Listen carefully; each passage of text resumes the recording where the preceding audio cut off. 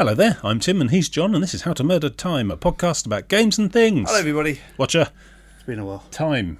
I nearly forgot. It was like blocks or feet or time or dice or what. There's just a lot of murdering going on these days, to be honest. It's quite confusing. I'm surprised we haven't been demonetised.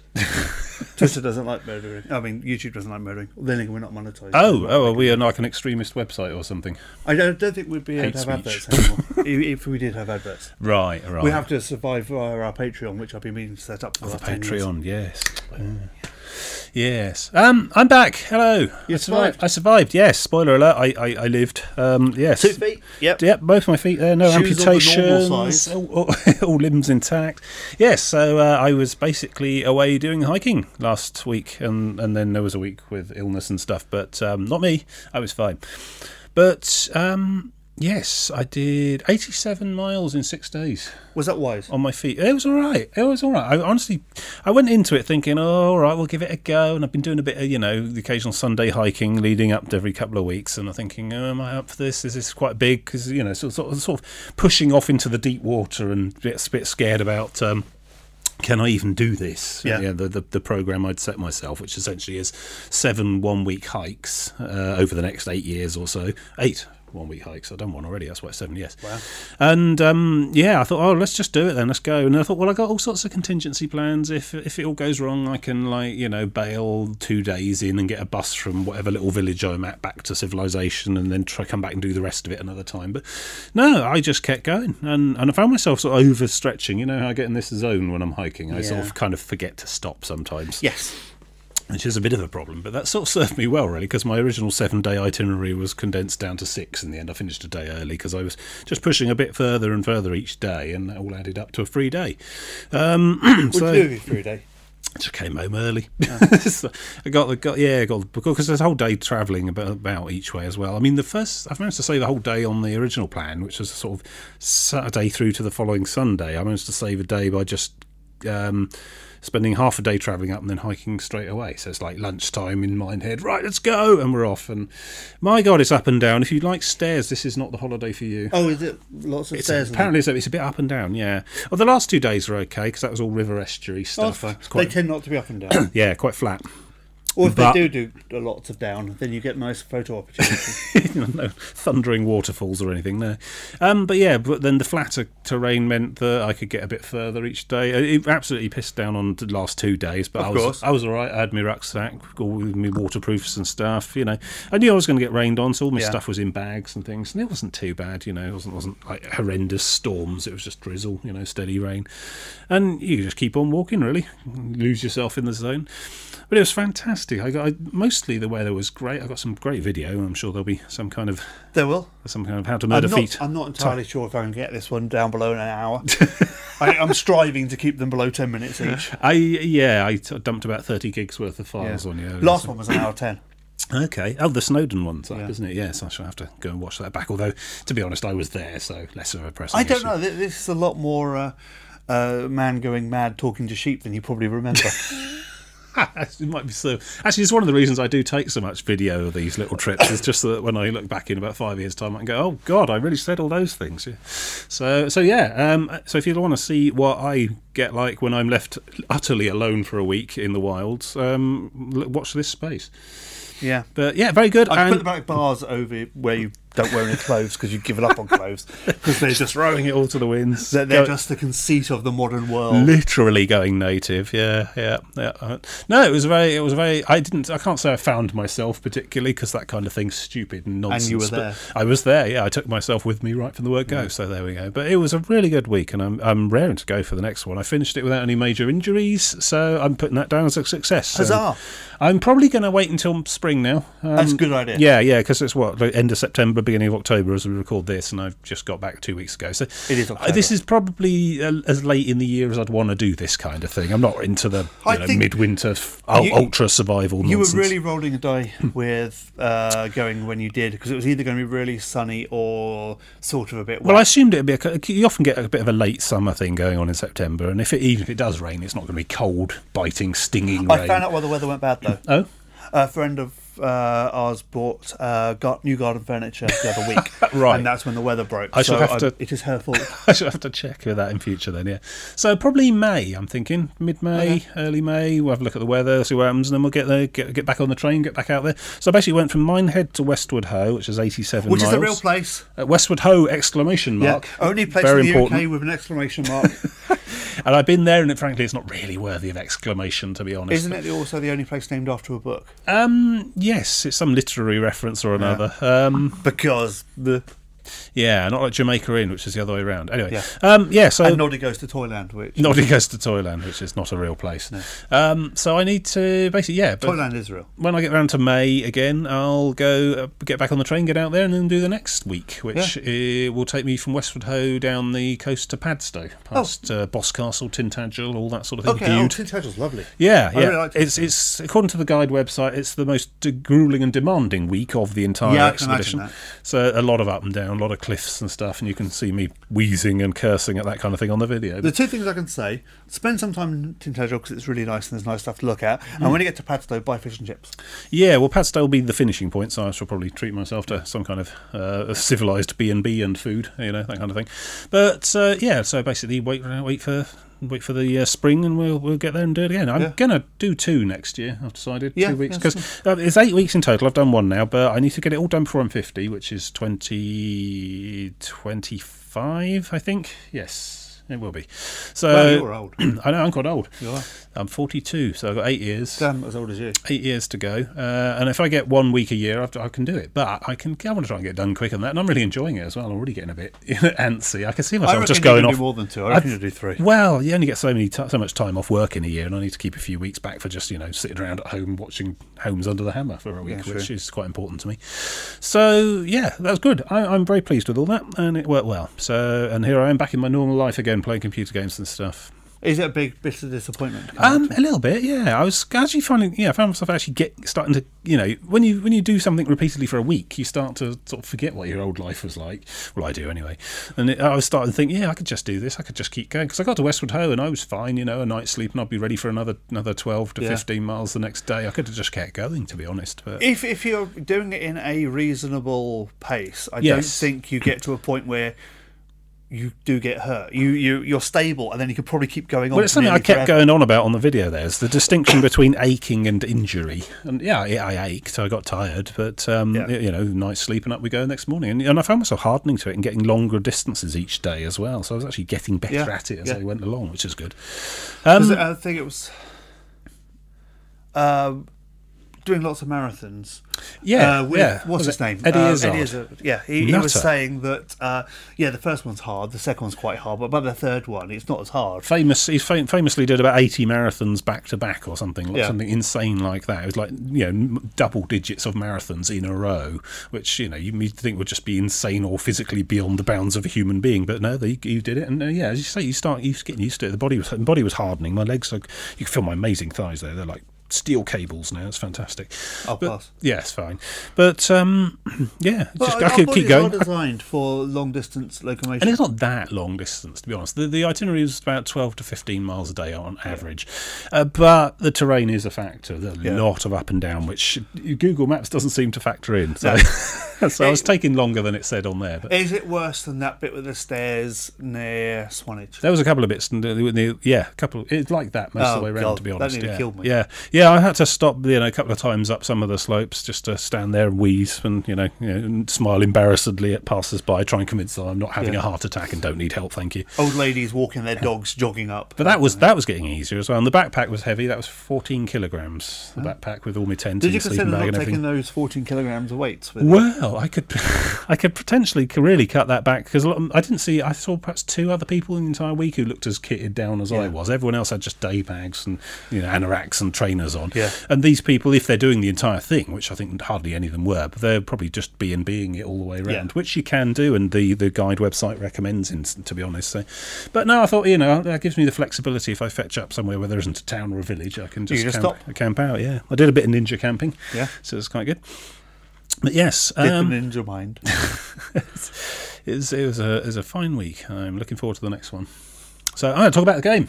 Okay. Yeah, been back, played a few games. We're playing Elite Dangerous still on the Tuesdays. Thargoids, yes, exciting time. I haven't seen any yet. We did so a couple of weeks back we went to one of the Thargoid bases. Yeah. Massive flower thing in the. I think that was a couple of months ago now. But yeah. Well, quite a while ago. You might have seen some video of that one. There's probably some of that video showing now. And we were, because I didn't really get any footage. But we're a little light on footage for this show. So basically we were driving around in the little SRVs through these tunnels and feeding weird alien objects into weird alien machinery, monkeying around with the works like you do, massive laser blasts, etc. So those are a thing. People had been being hyper-addicted quite a lot for going quite far back now, probably a year or so. Yeah. Just occasional random people getting pulled out of frameshift into interstellar travel and being scanned by a giant flower-shaped spaceship. It happens.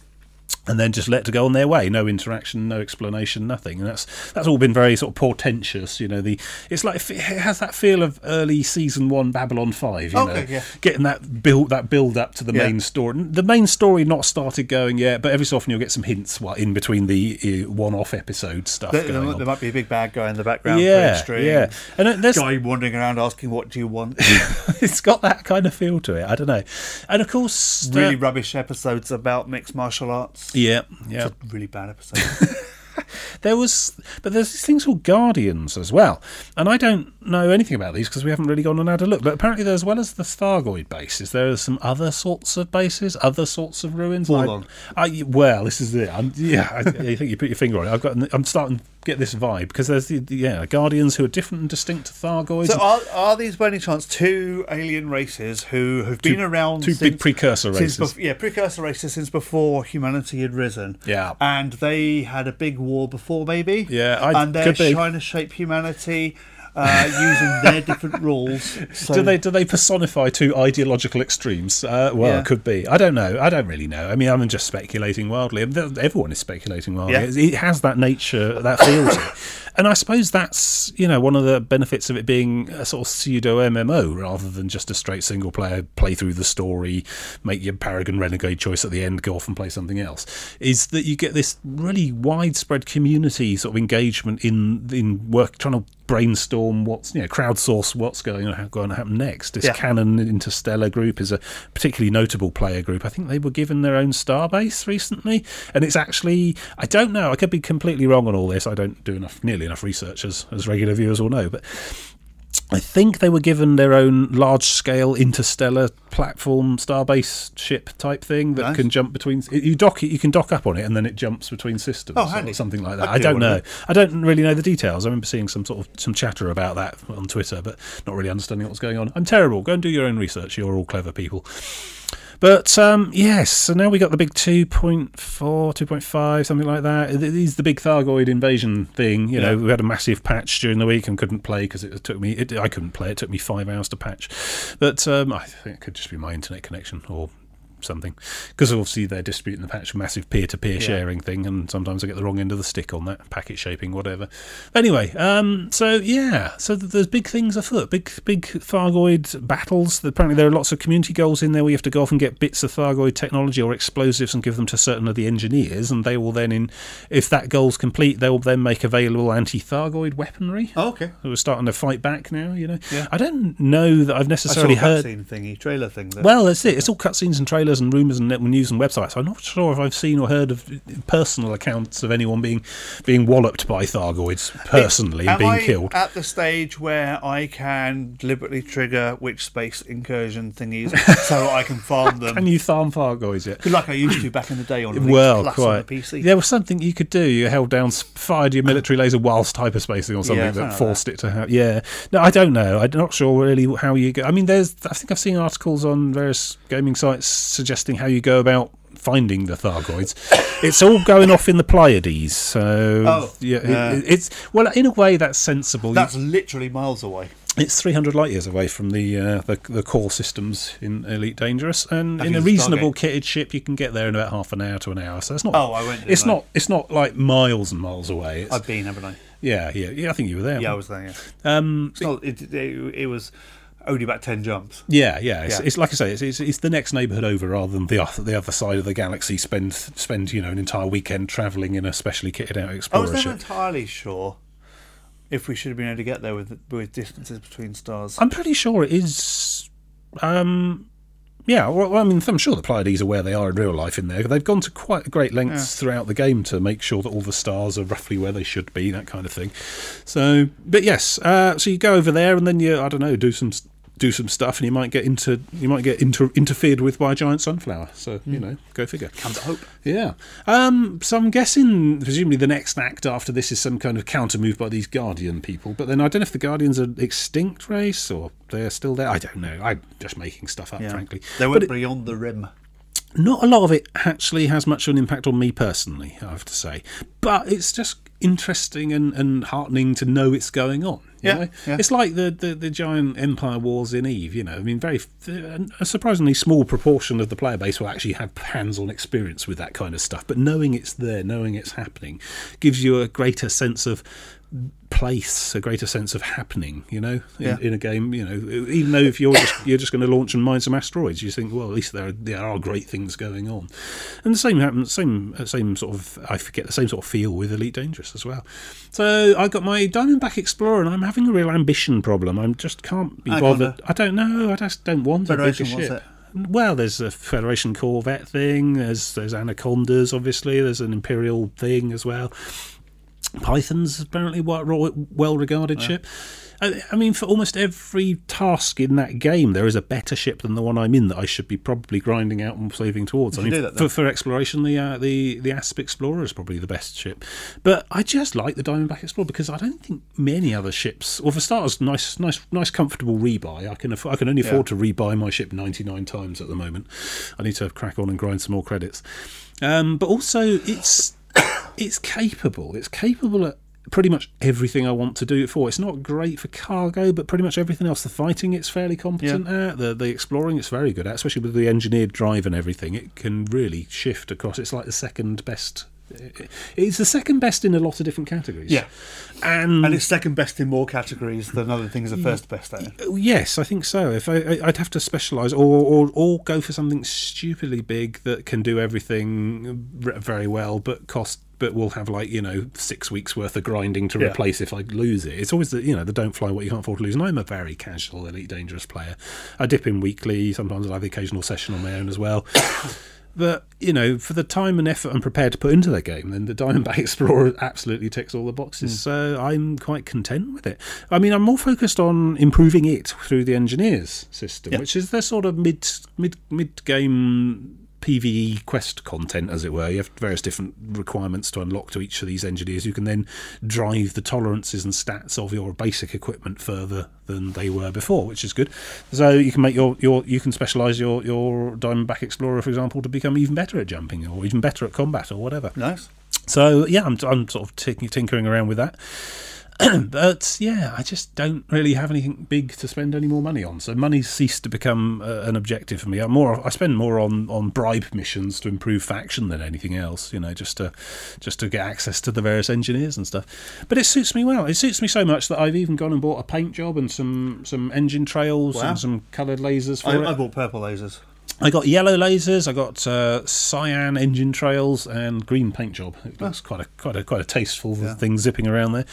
But yeah, the Diamondback Explorer particularly has only a couple of paint jobs. I mean, if I was interested in a Cobra Mark III, my God, have they got stuff for you there? Yeah. There's spiky Raider modifications with bits sticking out of it. There's engine trails. I think the recent thing they've added is Lumifiber, the sort of glowing Tron lines effect for the ships, and there's a couple of different patterns of that. If you like Cobra Mark III, they've got stuff to sell here. But if you like the Diamondback Explorer like I do, you can buy paint.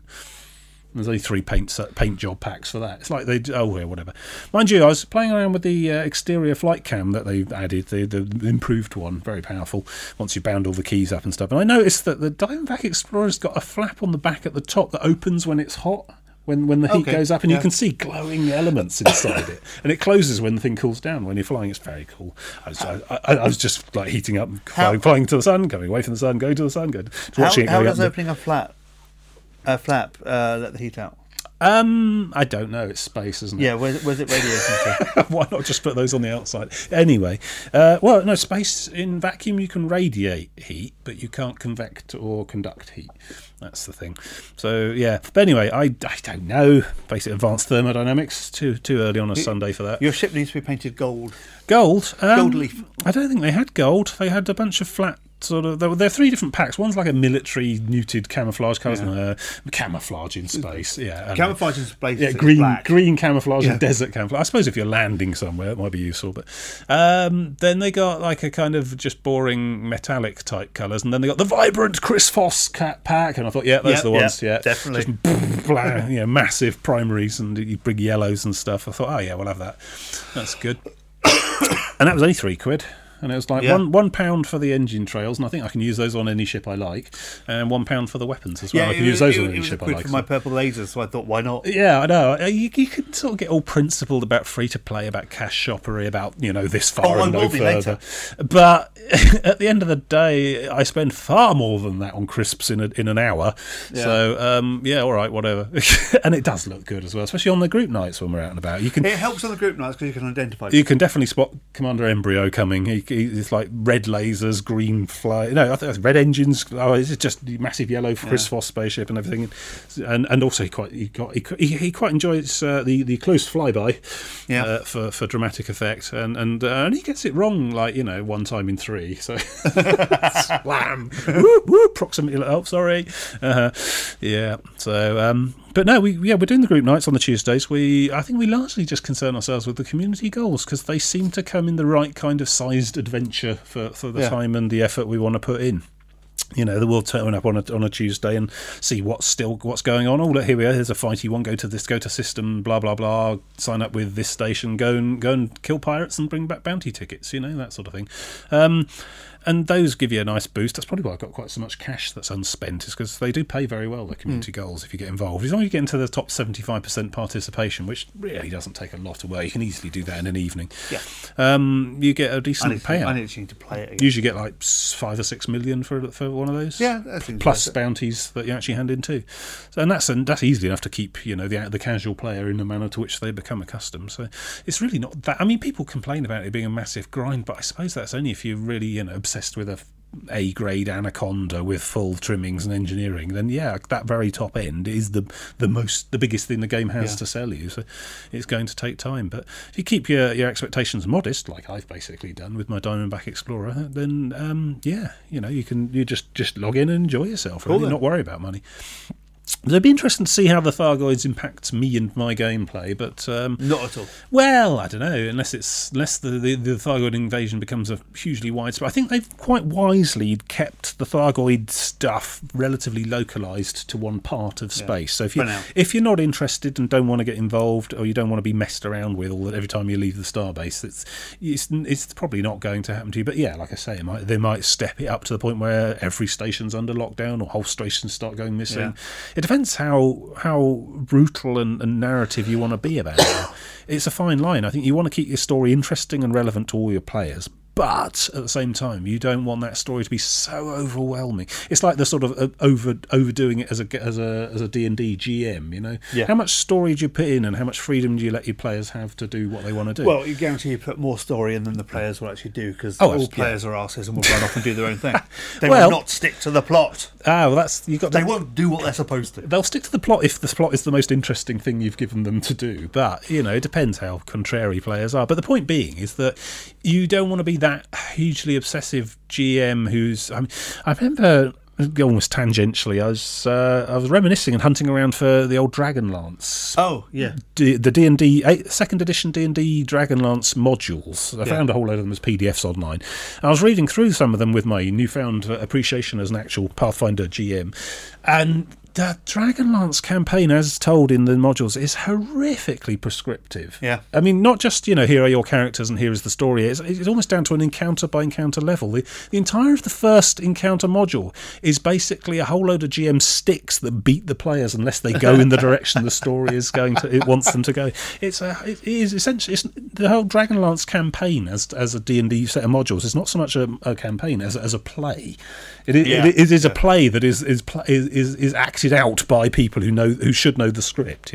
Anyway, getting back to Elite Dangerous, I'm hoping that that's not the line they're going to take. Look, our Thargoids are important. We've put in a lot of work here. You are going to enjoy them, and just drop them on the entire known space. I think there should be places where people can just get on with whatever they're doing and not be involved if they don't want to be.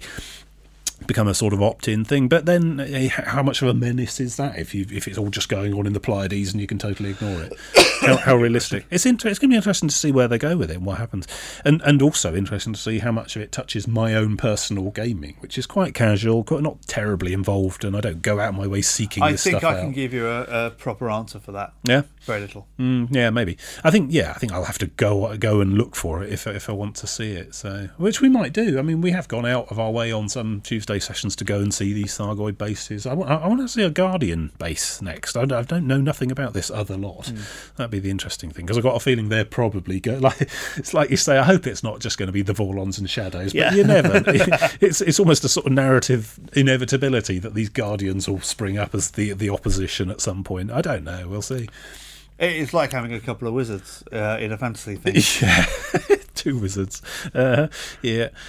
We'll see. But yeah, still enjoying it, surprisingly. I thought we'd have burnt out of it by now. I thought we'd have gotten a bit bored with it all. I quite like the idea of an eagle wing again. We were doing that briefly quite a while back, but get some eagles, which is essentially the one step above the newbie ship with the fighter specialisation, and just trick them out as engineer them as crazy as we can. Now we've got all the engineers unlocked, and then just try some proper formation flying, Red Arrows style, and try combat sites with them, see how we go with all the paint and the trails and everything. Badly, red, white, and blue trails.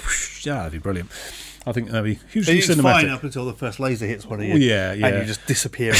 Well, that's the downside. I mean, they wouldn't bother putting in things like anacondas and vultures and things if the eagle was enough to do the job for the whole game. But it's like that thing. 20 small ships are more effective than one big thing, but 20 big things are more effective than 20 small things. Yes. Yeah. If I had a criticism with Elite Dangerous, it's that the ships, to me, I'm not an expert, but to me it seems like bigger is always better. Yeah. There's not really much of, particularly since the very larger ships, the anacondas and whatever, have fighter bays. Yeah. So, you can launch a couple of drone fighters as well.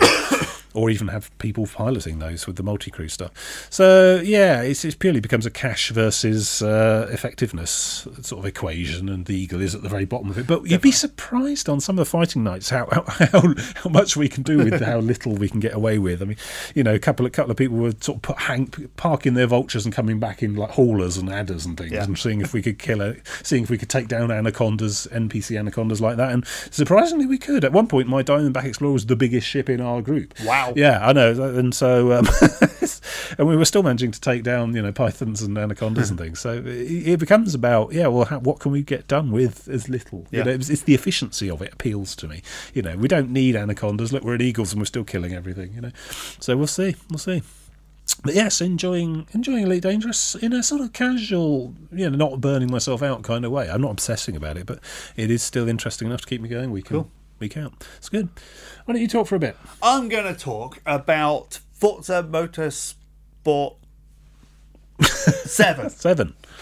Gosh, that's quite a large sequel number. Yes. This is the annual I'm playing a new Forza game thing. This time, it being one of the other years, it's the boring original game. Oh. So it's just the hero cars, hero tracks, drive round it. And there's not enough stupid DJs on radios as you completely turn a country into a playground and drive around doing stupid things. So what you're talking about, the Forza Horizon? Yeah, which is a much better game. It's just a bit more closer to Burnout Paradise, go places, do stuff. Yeah. And it has a large open world to drive around in. This is more of a vanilla format, a series of events. Here is a series of events, race them. Okay. Is there not something to be said for the technical purity of that kind of form? There definitely is. It's just, the problem with that is everyone does it and everyone has done it, and nothing that does that feels new, whether it's Project Cars or whatever. I haven't played the demo. Project Cars 2 on Steam? Project Cars 2 is lately coming out very soon, or is out now? That's the new Pretender to the Throne. Okay. Also, you've got Gran Turismo, of course. There's a new one of them either due out very soon, apparently. I think. Lots of people cranking out the next instalment. Yeah, but they're all just iterations on the same thing. Now, what Forza does differently this time is transitions. Okay. They're really proud of their transitions. Races can start dry and go wet, or they can start wet and go dry, or they can start dark and go light, or they can start light and go dark. And do you know what I've discovered so far? I'm on to the third championship now. What I've discovered so far is every race is now starting in the rain in the dark and gets drier in the sunrise. So it's like they're very proud of their mechanic and they overuse it ridiculously. So proud. Or it starts light and gets dark and just so tedious. So you find yourself only ever racing at dawn and dusk? Yeah. Or is it clouds and things? There's clouds as well. Thunderstorms. There was racing in a thunderstorm in a big truck. Okay. A big semi without the back. There's no chance of pulling over and putting the slicks on or something. Tell you what, my usual driving style is just I've seen your I'm going for it. Yeah. It's very kinetic. We're in a large Mercedes truck. The crash barrier is not going to help. Those gaps. Oh right. Yeah. Also, you hit the barriers, which is just a bunch of tyres staked to the ground, and you should go through it. You really should. The barrier, you should be going through it. The stands, you should be going through it, but you're not. You're just scraping your way around like usual in a massive articulated. Okay. You've got however many tons of really powerful. Inertia is a harsh enough mistress. torque on here to be able to pull. Yeah. And it's a racing. And you're on like Brands Hatch and just scraping along tyre walls. Yeah. It's got interesting new tracks. It's Abu Dhabi. Okay. They've now got the street circuit, which is driving around the roads around the track as well.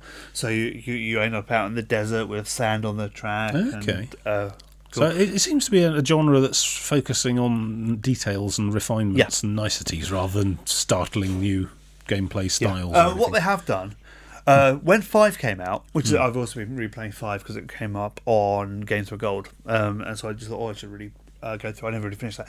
5 was the one that launched with the Xbox One. And that launched with the ability to pay money for cars, which we'll get back to, and also a really zero effort on any of the actual this is the campaign. It's just here's a list of events, do them effectively. Okay, yeah. So you pick it and then you have 10 events to do on 10 tracks. Yeah. And so it'd be and this is the Silverstone race, this is the Bernese Alps race, this is the it all sounds quite familiar. Laguna Seca Mazda Speedway race, and it just really felt really quite just phoned in. You just maybe there was plans for a massive campaign thing and they ran out of time. Whatever different car you were in didn't matter really because it was just the same. This feels a lot better because there's 5 or 6 different championships, and in those championships you get to pick the events you want to do, and in them there's 3 or more showcase events. Okay. So that might be around the Top Gear track, knocking over bowling balls as you go around the track. A bit of variety. Staples like that. Yeah. Or, as I accidentally did, it might be in an endurance car. Yeah. No warning apart from that it was an endurance car. Going around Spa. Nice track. I really like Spa. Okay. Nice technical track. Speed. Eau Rouge. Brilliant. I got that corner right a couple of times. That one lasted an hour. Oh. No warning at the start. This is going to last you an hour. Okay. It's going to be 23 laps. Okay. Wow. My hand was hurting at the end. That's the longest racing game you've ever done on a single track. Is there the equivalent of the Le Mans 24-hour? There used to be back in the day. Yeah. I think one of the Forzas did, or one of the others, actual 24-hour race. Oh. How do you just have to do it? No, you switch out to an AI driver and stuff. Okay. Yeah. But no, an hour. Actually, I've done more than an hour. I've done an hour and a half. But the really long races have gone out of fashion.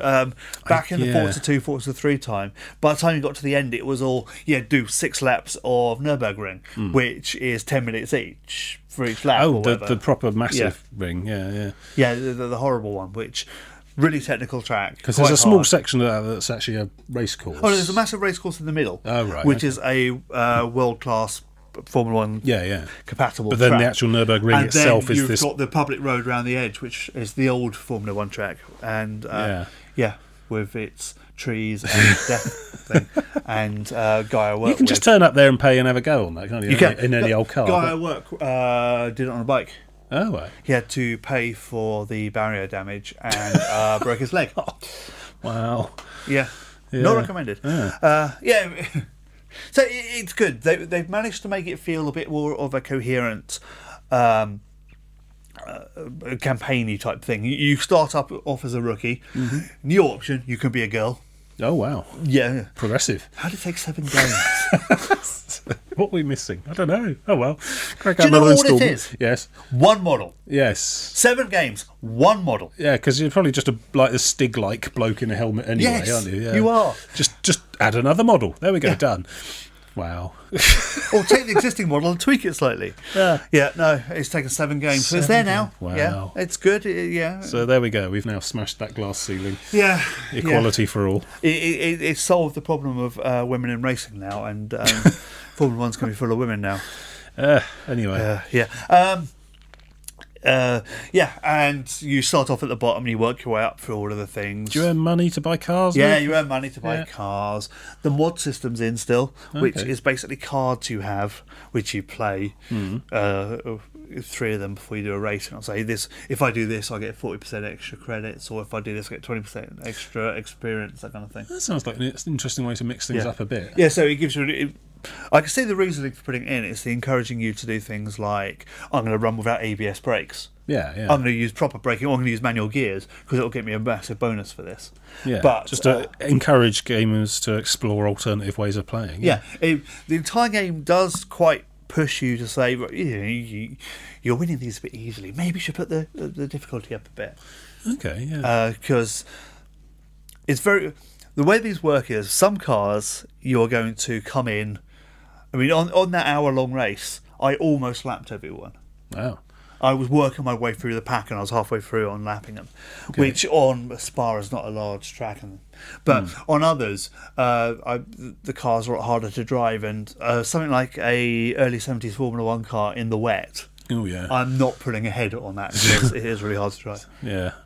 And so that's the problem of the game with the difficulty. There's no way of it automatically balancing so that, okay, so this is too easy, so I know to pull this down, but this is not going to be too easy, so don't make this really hard, which is really annoying. I don't know, there's something to be said for consistent difficulty, because you can choose the sort of experience you're in the mood for, doesn't it? You can't make a consistent difficulty if every 5 races or 6 races you're switching car. Oh, I see, yeah. Okay. And you may pick, I'm going to do this one in a Volkswagen Beetle. I'd rather the sort of consistently applied thing than sort of the sort of behind the scenes chicanery, things like rubber banding just to keep you on your toes. It doesn't that sort seem of to do that at all. I've seen. I'm not sure it has for a while. At least then I'm in control, and if I'm honest with myself and I'm finding it too easy, I can take steps. Whereas if I'm, the whole sort of oblivion problem where the monsters are always slightly hard, everything's always slightly more difficult all the time forever. Then you just think, it might be doing it behind the scenes.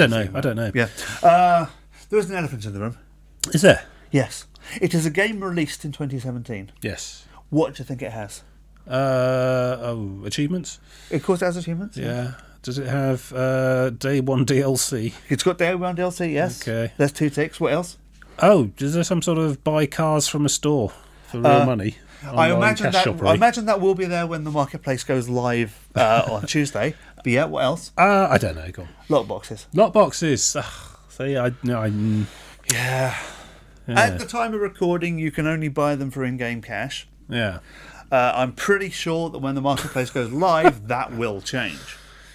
And in these lockboxes, this is where you get your mods. Yeah. So you open it and you get a bunch of mods, and you pick the mod you want, or you might get a new race suit. So it'll be slightly greyer, or slightly pinker, or slightly greener, with different logos. Or you might get a car. Oh, right. Or you might get cash. Yeah, it's just why. Yeah. Well, the lockbox is fundamentally it's a scratch card, isn't it? It's a way of monetising probability in a way that lets you sell a quarter of a thing to someone. Yeah. Functionally, if you're selling the promise of maybe a something. Well, you break it down. Star Trek Online, the example I remember, because there was a lot of research by the players, all collated probabilities on forums and stuff, and I remember finding that it was a 1 in 325 chance of getting the super duper spaceship. So essentially, you're selling if all probabilities are equal, and that's assuming lockboxes are actually fair. Yes. Which is a whole nother matter. You're selling a 325th of a thing for $10, or however much your key costs, $1.50. Oh, these don't use keys. You just open them, but you can buy more boxes. Yeah, but that's a mechanism, isn't it? That is a subtle mechanism. That can which be does not make it retooled. better. That can be retooled for dollar spending very easily, I imagine. Yeah, you just make it so you buy the boxes. You buy the currency or buy the boxes. Also, or I got a bunch. With FordMotorsport.net, there is the My Thoughts a Bit, which basically ranks you against all your friends who also play it and have signed up, or just play it, and it gives you free cash. When 5 released, because of the big fuss about be our advertising shill and sell this game to all your friends, and we'll give you some points. Really. No, the social thing is completely by the by. When 5 went a bit south with the whole you can pay real money to get a car, and it was like 150 quid to get the Lotus F1 car of the time, and you could money on the table. So they released this site, which means it looks at the history of all your Forza games. And it does things like how many days played on each game, how many achievements you have, your perfect passes, or whatever it is the criteria is for the games. And it ranks up lots of points. So as it is at the moment, I get something like 300,000 credits per week in each of the games. As you can imagine, when I go back to a game which has been out for a year or 4 years, I have so many credits I don't have any money issues at all. Which is why I'm not really concerned about these loot boxes in 7? 7, yes. Because I'm ignoring them, don't give a toss about the mods. And that's the spirit. I've got enough cash because the game is still balanced, and every Friday I'm getting enough money to do whatever I want anyway, so I don't care. Well, this is it. At the end of the day, it's their job. I mean, they're not charging real money for these ones, but they could have easily been doing, and it's their job to come up with as by time this goes up, there will be. So it's their job to try and use any method they can to get money from us. That is their job. That what pays their wages. Their day job as a marketing person in a game company is to earn money from customers however possible. In fact, you could argue that everyone in that company's job is to earn money from us any way they can. It's one of those... our job to decide not to pay them. So, it's all fine and it all works well. You have a lot of certain people spring to mind who are absolutely against such things because you paid a flat fee to get this game, so why is there more monetization on top? That's a battle that's been lost a long time ago. The answer to that is because they can get away with it because and people pay. No one's going back. That battle is so lost. All you can do is sort of stand on principle and deny your company like 50% of its revenue or whatever much it is. If you look at the game developer point of view, you're being irresponsible. If you're not giving people who want to pay money the chance to do it. So it's up to us to decide if we want to pay money or not. I felt I've had a lot of enjoyment from Elite Dangerous. I thought, all right, I'll buy some paints and things. I spent about £5. £5. It felt like a donation to the good work they're doing to me, and that's fine. See, I don't mind doing that. But the point being is that I paid and I got the thing I was paying for. Yes, is when you pay real money and you may or may pay not real get money for the good. chance of getting a thing. That is where it starts to get very sucky, and do not put money into that scam. Well, that's not a purchase at that point. That's gambling. It is literally gambling. It probably ought to be illegal under various laws. It probably will be legal when it gets noticed. Anyway. So just be vigilant out there, people, and decide for yourselves what you do or don't want to pay for. It's easy. Well, I say it's easy. I mean, obviously, if you've got some kind of psychological problem or dependency, then you've got bigger issues. But that's the problem. That's a bit sinister and evil, I suppose. Leveraging people who can't resist. I wouldn't mind if it was. If it was just give me a box of let me pay for X number of in-game credits for this mod pack, for this mod, and I can buy in-game credits using real cash. I wouldn't mind. Computer games have had internal shops since they've been adventure games. You earn gold from monsters, you buy equipment from the shopkeeper. That's nothing wrong with that. And I don't mind being able to inject real cash in to up that number. But it's the whole I may or may this one will guarantee you a legendary thing. Oh, joy, great. Will it be? Will it be a legendary mod, or will it be a legendary We need to take car? much more responsibility ourselves for our own personal sense of value. And if you, at the end of the day, you decide that these things are indeed worth the money you're paying for them, then by all means enjoy. It's up to us to decide, not them to tell us. Anyway. So anyway, Forza 7. 7. How long do you think they can go? Ever. Yeah. Forever and FIFA ever. 18 I saw in Tesco's today. This week. That's not the 18th game, though. No. Uh, Gosh, there are a lot of year numbers. They could go forever. yeah. People will keep buying it. They will. I just thought, like 10 FIFA games in, are you not getting a bit bored of it? I don't know. Well, who am I to judge? Because it's not the same people over all of those 10 years. It's people are coming and want a FIFA game, they may go away, may come back every other year or 5 years. And there probably are innovations. It's like, I say that all of the racing games are the same, but there's still a market there for it because they're all subtly different, and they may have the track you want, or they may have the car you own, or whatever it is. And yeah, but you compare that to like what? Pole position on the Spectrum or whatever, that Formula One game on the Spectrum. I mean, technology, incrementally it's difficult to see, but it is getting better. Because my reviews never mention such pettiness as frame rates and graphics. Oh, yeah. Yeah, because do you get some FPSs? You get some FPSs, and the game does look gorgeous. When you are racing and the sun is rising... Well, particularly with these transitions thing, how the storm effects and the weather. Oh, it looks gorgeous. I was on Mount Panama, Bathurst, in Australia. Top of a massive mountain, plain all around.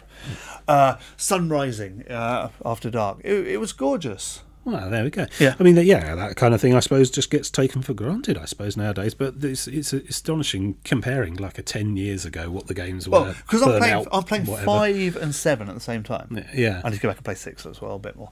Because my insane... never quite sure he understands it's actually happening rivalry.chaos. That's a weird passive-aggressive thing you two have got going. No, it's on the Forza. It's your driver tiles hate each other. It's on the My Forza. Well, our driver tiles really do hate each other. It's on the My Forza thing on the website. It lists me against all my friends, and everyone's behind me, and he was up to something like 50 behind me when I looked, and so I had to play loads and get more. I took the eye off the ball, and he was sneaking up. That's the problem. That's the price of success. There's always a younger, leaner person coming up behind. I don't want to admit it to myself, but he might actually be in ahead because I didn't notice until I played for a bit. That's terrible. Terrible. Yeah. Cool. Yeah, no, it's okay. It's another iteration. You know exactly what you're getting when you buy it. But it seems to do well. You're not going to buy it if you're not completely aware what this is.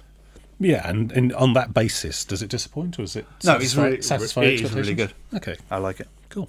Yeah. I'm going to talk about something else. I'm going to talk about phone games. Right, because here's my combined film crew, audio sound recordist, and also entertainment system for my weird week in the wild. Disappointingly, not drone. You didn't do one drone shot with it. I need to just throw it. Quick, record. Oh, in the sea.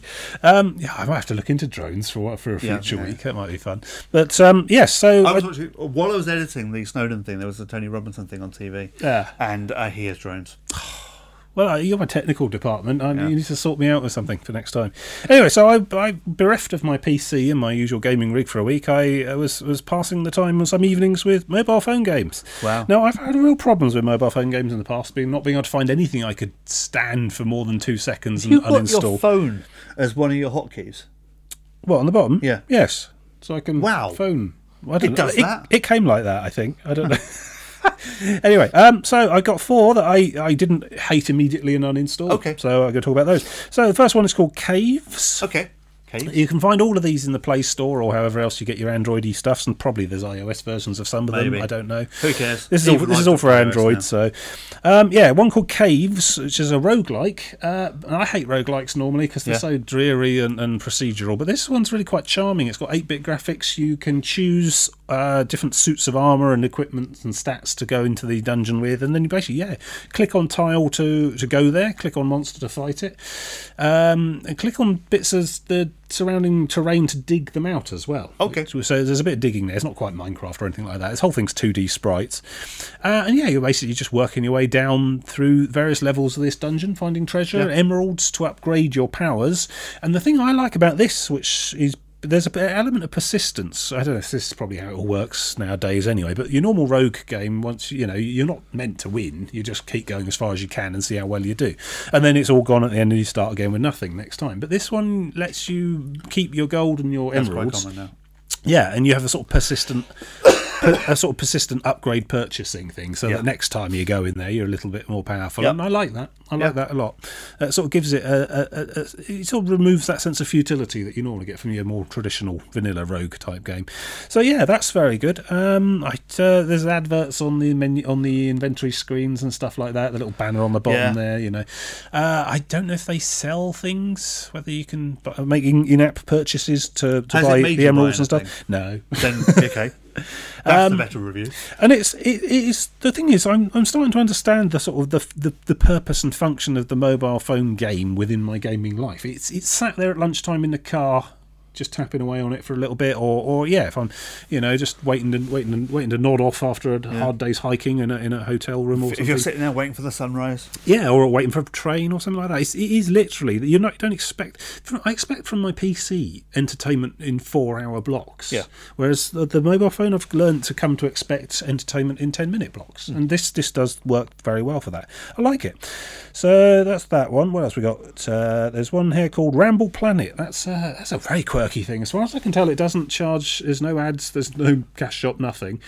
It's a hugely nostalgic, almost Spectrum era graphics of 8-bit. Not even sort of full colour stuff. It's like it feels like the sort of 2-colour attribute clash style of thing going on there.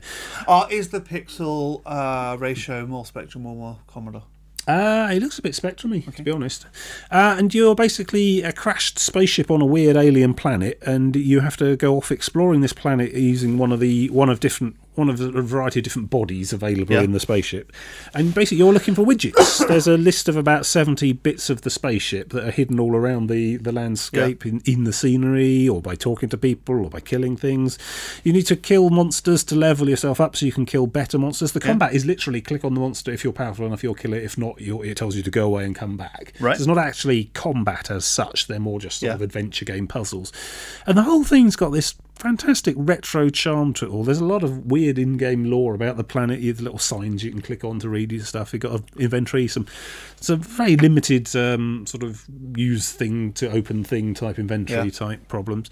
And it's just the style of it all. And I found myself amazingly captivated by it, trying to get further and further each time. It's the same map each time you play. It's not procedure or anything like that. So you get the ability to learn how to get through each puzzle. And I'm down to about the last sort of 10 parts, and some of them are quite obscure chains of things you need to do. So they've got that real old school, obviously the Spectrum era look and feel to it, and the noises and stuff, but also the sensibility, the sort of the obtuseness of some of the puzzles and the logic and stuff. That's really good. Supports load save games, so you don't have to do the whole thing in one go, obviously. So quite look like that one. Ramble Planet, look for that. I don't know what you're going to do for screenshots while I'm talking here at all. How do you even screenshot a phone? Just hold it up to the camera and there are ways you get the video out. So next one, Interstellar Pilot. Okay, what's that about? This one. Are you a pilot? You are a pilot who travels between the stars. Where? It's a surprisingly full-featured and complete freelancer-style elite type plane. You're a spaceship travelling between different sectors and star bases, doing trading, doing combat. 3D or 3D, but you're locked on a flat plane. Okay, so you basically thumbs on the controller sideways, and you can turn the ship left and right and move faster and speed up and slow down. You've got a bunch of weapons that can fire on targets and so on. There's scanning and so on. It's surprising you can fit that much of a functional universe inside a mobile phone. You've also got the ability to buy lots of different ships and upgrade them, and as far as I can tell, I'm not that far into it myself just yet, but you can buy other ships and give them AI orders, so it almost starts to border on the X games with the trading empire type thing. It's a bit of a grind to get going with that, but then there often is. And you've got all the sort of buy low, sell high, different star bases with different prices and so on, so the trading's quite robust. The explorations, it's actually, you've only got a small star map of about 8 star systems or so. You wouldn't expect a huge thing in a mobile phone game, but each of those has quite a large bit of space, which is not all revealed to you. And you can find derelict spaceships and claim them. That's how I got my first upgrade. Found one in the middle of nowhere.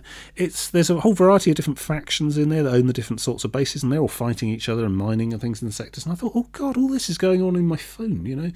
I'm perhaps a bit behind the times, understanding what modern phones are capable of, obviously, but I mean, I don't know what the functional equivalent of my phone is in PC terms, but probably talking mid-Pentium.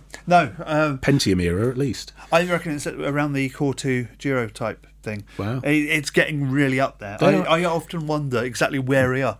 I got a new phone the other week, and I'm wondering where does that sit in the old computers I've owned. Yes, yeah. Because it is powerful. It's surprising how far up they are. And essentially it's modern technology, modern refinements. It's just the form factor and the user interface is always the problem to be solved. But this seems to work well. The UI's a little bit cramped. I've got quite big fingers, but there's a lot of buttons to fit in the in the station interfaces and so on. But it works really well. And again, load save games. I didn't see any adverts, but I've seen they sell ship pack unlocks. So I'm guessing if you want to get to the bigger capital ships, you'll need to give them some money. But the initial thing's very well featured and free to play to begin with. I think they do a couple of different ship packs. One's like the more advanced fighters and so on, but you can get quite far in to work out if you like it or not. Certainly, so that's quite good. Interstellar Pilot, not terribly imaginative name, but does what it says on the tin. Actually, a problem I think with your phone games is you've got this Play Store, or wherever you get them on the iPhone as well. Some similar type of store. iTunes, there you go. Well, is that with the App Store as well? Effectively, yes. And how do you stand out? You come up with some obscure crystals of Nakabapta, or whatever, and no one has a clue. No one's going to read the paragraph, even the paragraph that summarises your game. They're just going to look at the title and the icon and scroll. So your title has to sell the entire thing. So why not just make the title of your game what it is and what it does? Well, it's probably one of the better ways to stand out. When you look at the top apps and top games, they tend to all be by the same companies, because if you can advertise inside another popular game, and you dish out free currency for going and looking at the other games, etc., or post on Twitter that you're playing thing, get some currency, whatever.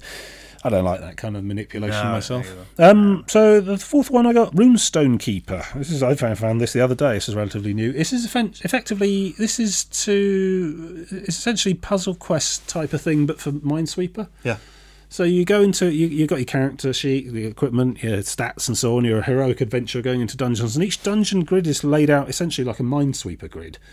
And it's not just mines. There's all sorts of monsters are hidden there. There's traps. There's cave-ins or just empty tiles, and you tap on the tiles to reveal them. As you do so, you're building up a kind of power. You get 1 point of energy each time you reveal a tile. You can use that energy to power special abilities and so on. Then there's various different sorts of monsters get revealed, and they don't immediately jump on you. Some of them do. But you then tap on them to fight them, and it's again a simple, straightforward: is my number bigger than your number? Yes, then I'll win. That sort of thing. Your various character sheet stats and abilities and items you pick up can be used to help with those as well. And it's a really satisfying game. It's just, essentially Minesweeper, but Puzzle Questified, if you see what I mean. Where Puzzle Quest is to Bejeweled what this thing is to Minesweeper, And it's, again, I've seen when you die, up comes a full screen ad. Yeah. Which is a pain in the arse. Don't die. Never die. There you go. I don't know. I think you can pay real money to unlock. Again, it's got that same thing as Caves, where you've got the persistent upgrade progression thing going on, and I think you can pay money to buy extra things in there if you want. But the basic game is surprisingly satisfying. It's surprisingly catchy. It's a simple thing. You're just revealing tiles, and you've got something like beacons you can click on and use the power of those to tell you what's in the surrounding tiles. Yeah. So it's not quite the logic puzzle that Minesweeper itself is. A good game of Minesweeper, you should be able to work out where they all are by the numbers of surrounding ones and all that. You don't get anything like that. So it becomes a bit more random as to what you're clicking on. But then you've got more abilities and skills to deal with what things that you reveal anyway. And that's a very good thing that lasts a good 5-10 minute bouts and keep going with that. And it's that persistent saving the points and buying an upgrade and then trying again thing that keeps me interested in those, which is, I suppose, the design genius there, rather than it's just another go at a means nothing game of roguelike type thing, net hack or whatever. So surprising. Four mobile phone games that I quite like and didn't uninstall in a rage straight away. And none of them lock the ability to play behind paying money. Not that I've seen. No, there's you can pay for enhancements or there's adverts, which are generally fairly unobtrusive. Yeah. I think you're starting to see. Is it that mobile phone gamers are just not putting up with that crap anymore? Because it seems to be less of that about, or perhaps I'm just hitting the right sorts of games. You're hitting the right sort of games. If you look, there's still the pay-to-play ones, with the timers and the ticking up. Well, I don't object to paying people for the work they've done. Oh, yeah, but it's the ones where if you want to pay more than X amount per day, you have to pay. I like the ones where you get to try the game out before you decide if you want to pay for it or not, rather than the ones where you have to pay a load of money to decide if it's any good. That sort of arrangement. I quite like the model where you get the first couple of bits of it for free, and then if you like it, you pay to unlock the rest. Yeah, it was quite big in the 90s. Shareware. Yeah. Shareware never really went away. Yeah. Although how many people actually got chapters 2 and 3 of Doom as opposed to just one? I did. Yeah. I bought them about 4. It genuinely worked because chapter 7 1 or 8 times. Chapter 1 of Doom was good enough to want to find out what the hell was going on, what the rest of it was about. So towards the end it was a little bit stretching. But there's 2 guns you couldn't get in the first chapter. The plasma cannon and the BFG weren't there. I always liked the plasma gun. This was brilliant. BFG was not terribly practical, to be honest. No, it was a bit of a one-shot thing. Didn't it damage you as well? I can't remember. No, not in that one. Yeah. So there we go. Anyway, so there's a couple of Android games to look for. That might do you well if you're bored and waiting for a train. So I'm done. Yes, we've done an hour, so I guess that'll do. We've done our quota. We've done our quota. We can go back to our normal mundane community lives, service. and I can save the Minecraft I was going to talk about for next time. Okay. If you go along to howtomurdertime.com, you can see all our previous episodes, and you can see how suspiciously high to the magic number 200 we're getting on episodes. Although I will point out that it's the suspiciously fake 200. That's quite an arbitrary 200, isn't it? We stopped and started a few times. No, going on the How to Murder Time, we're about to the 200th episode. Didn't you just start the numbering at like 90 odd something anyway? No. Just on a whim. No, I was tempted. But no, with Van Hemlock 1 and all the new shows, it's 300, 400. We should probably skip episode 200 until we can work out some extravaganza to do properly. Yeah. We'll see. I don't know what to do. I might just walk away and give up. You can go onto YouTube where you can catch random videos we do, including our Minecraft series, which is drawing to a... some kind of resolution. Yeah. I was going to say a glorious resolution, but I'm not entirely sure anyone's covered in glory in that series. And you can also catch the video bits of this show, or the full-length ones if I put that out. I went up a mountain. And, good point, yes, all of How to Murder Feet, which is Tim walking and getting far more hits and than... How to Murder Dice, which is you painting and modelling stuff. That's entirely different places. Yeah. Oh, fine. Yeah, or you can go along to How to Murder Dice, which is me talking about 40k and other stuff. I might be talking about cardboard box. You've definitely got to cross-pollinate. No one's going to find it otherwise. No, people are. Yeah, apparently. Weirdly. Yes, I'm talking about laser cut inserts for really useful boxes in my next one. Sounds fascinating. It is. It's really good. And how you can turn it into a storage solution. And also you can join us next time when we'll be talking about more games we played, and I might talk about the Minecraft I was going to talk about. But yeah. Oh. So. See you next time. Goodbye.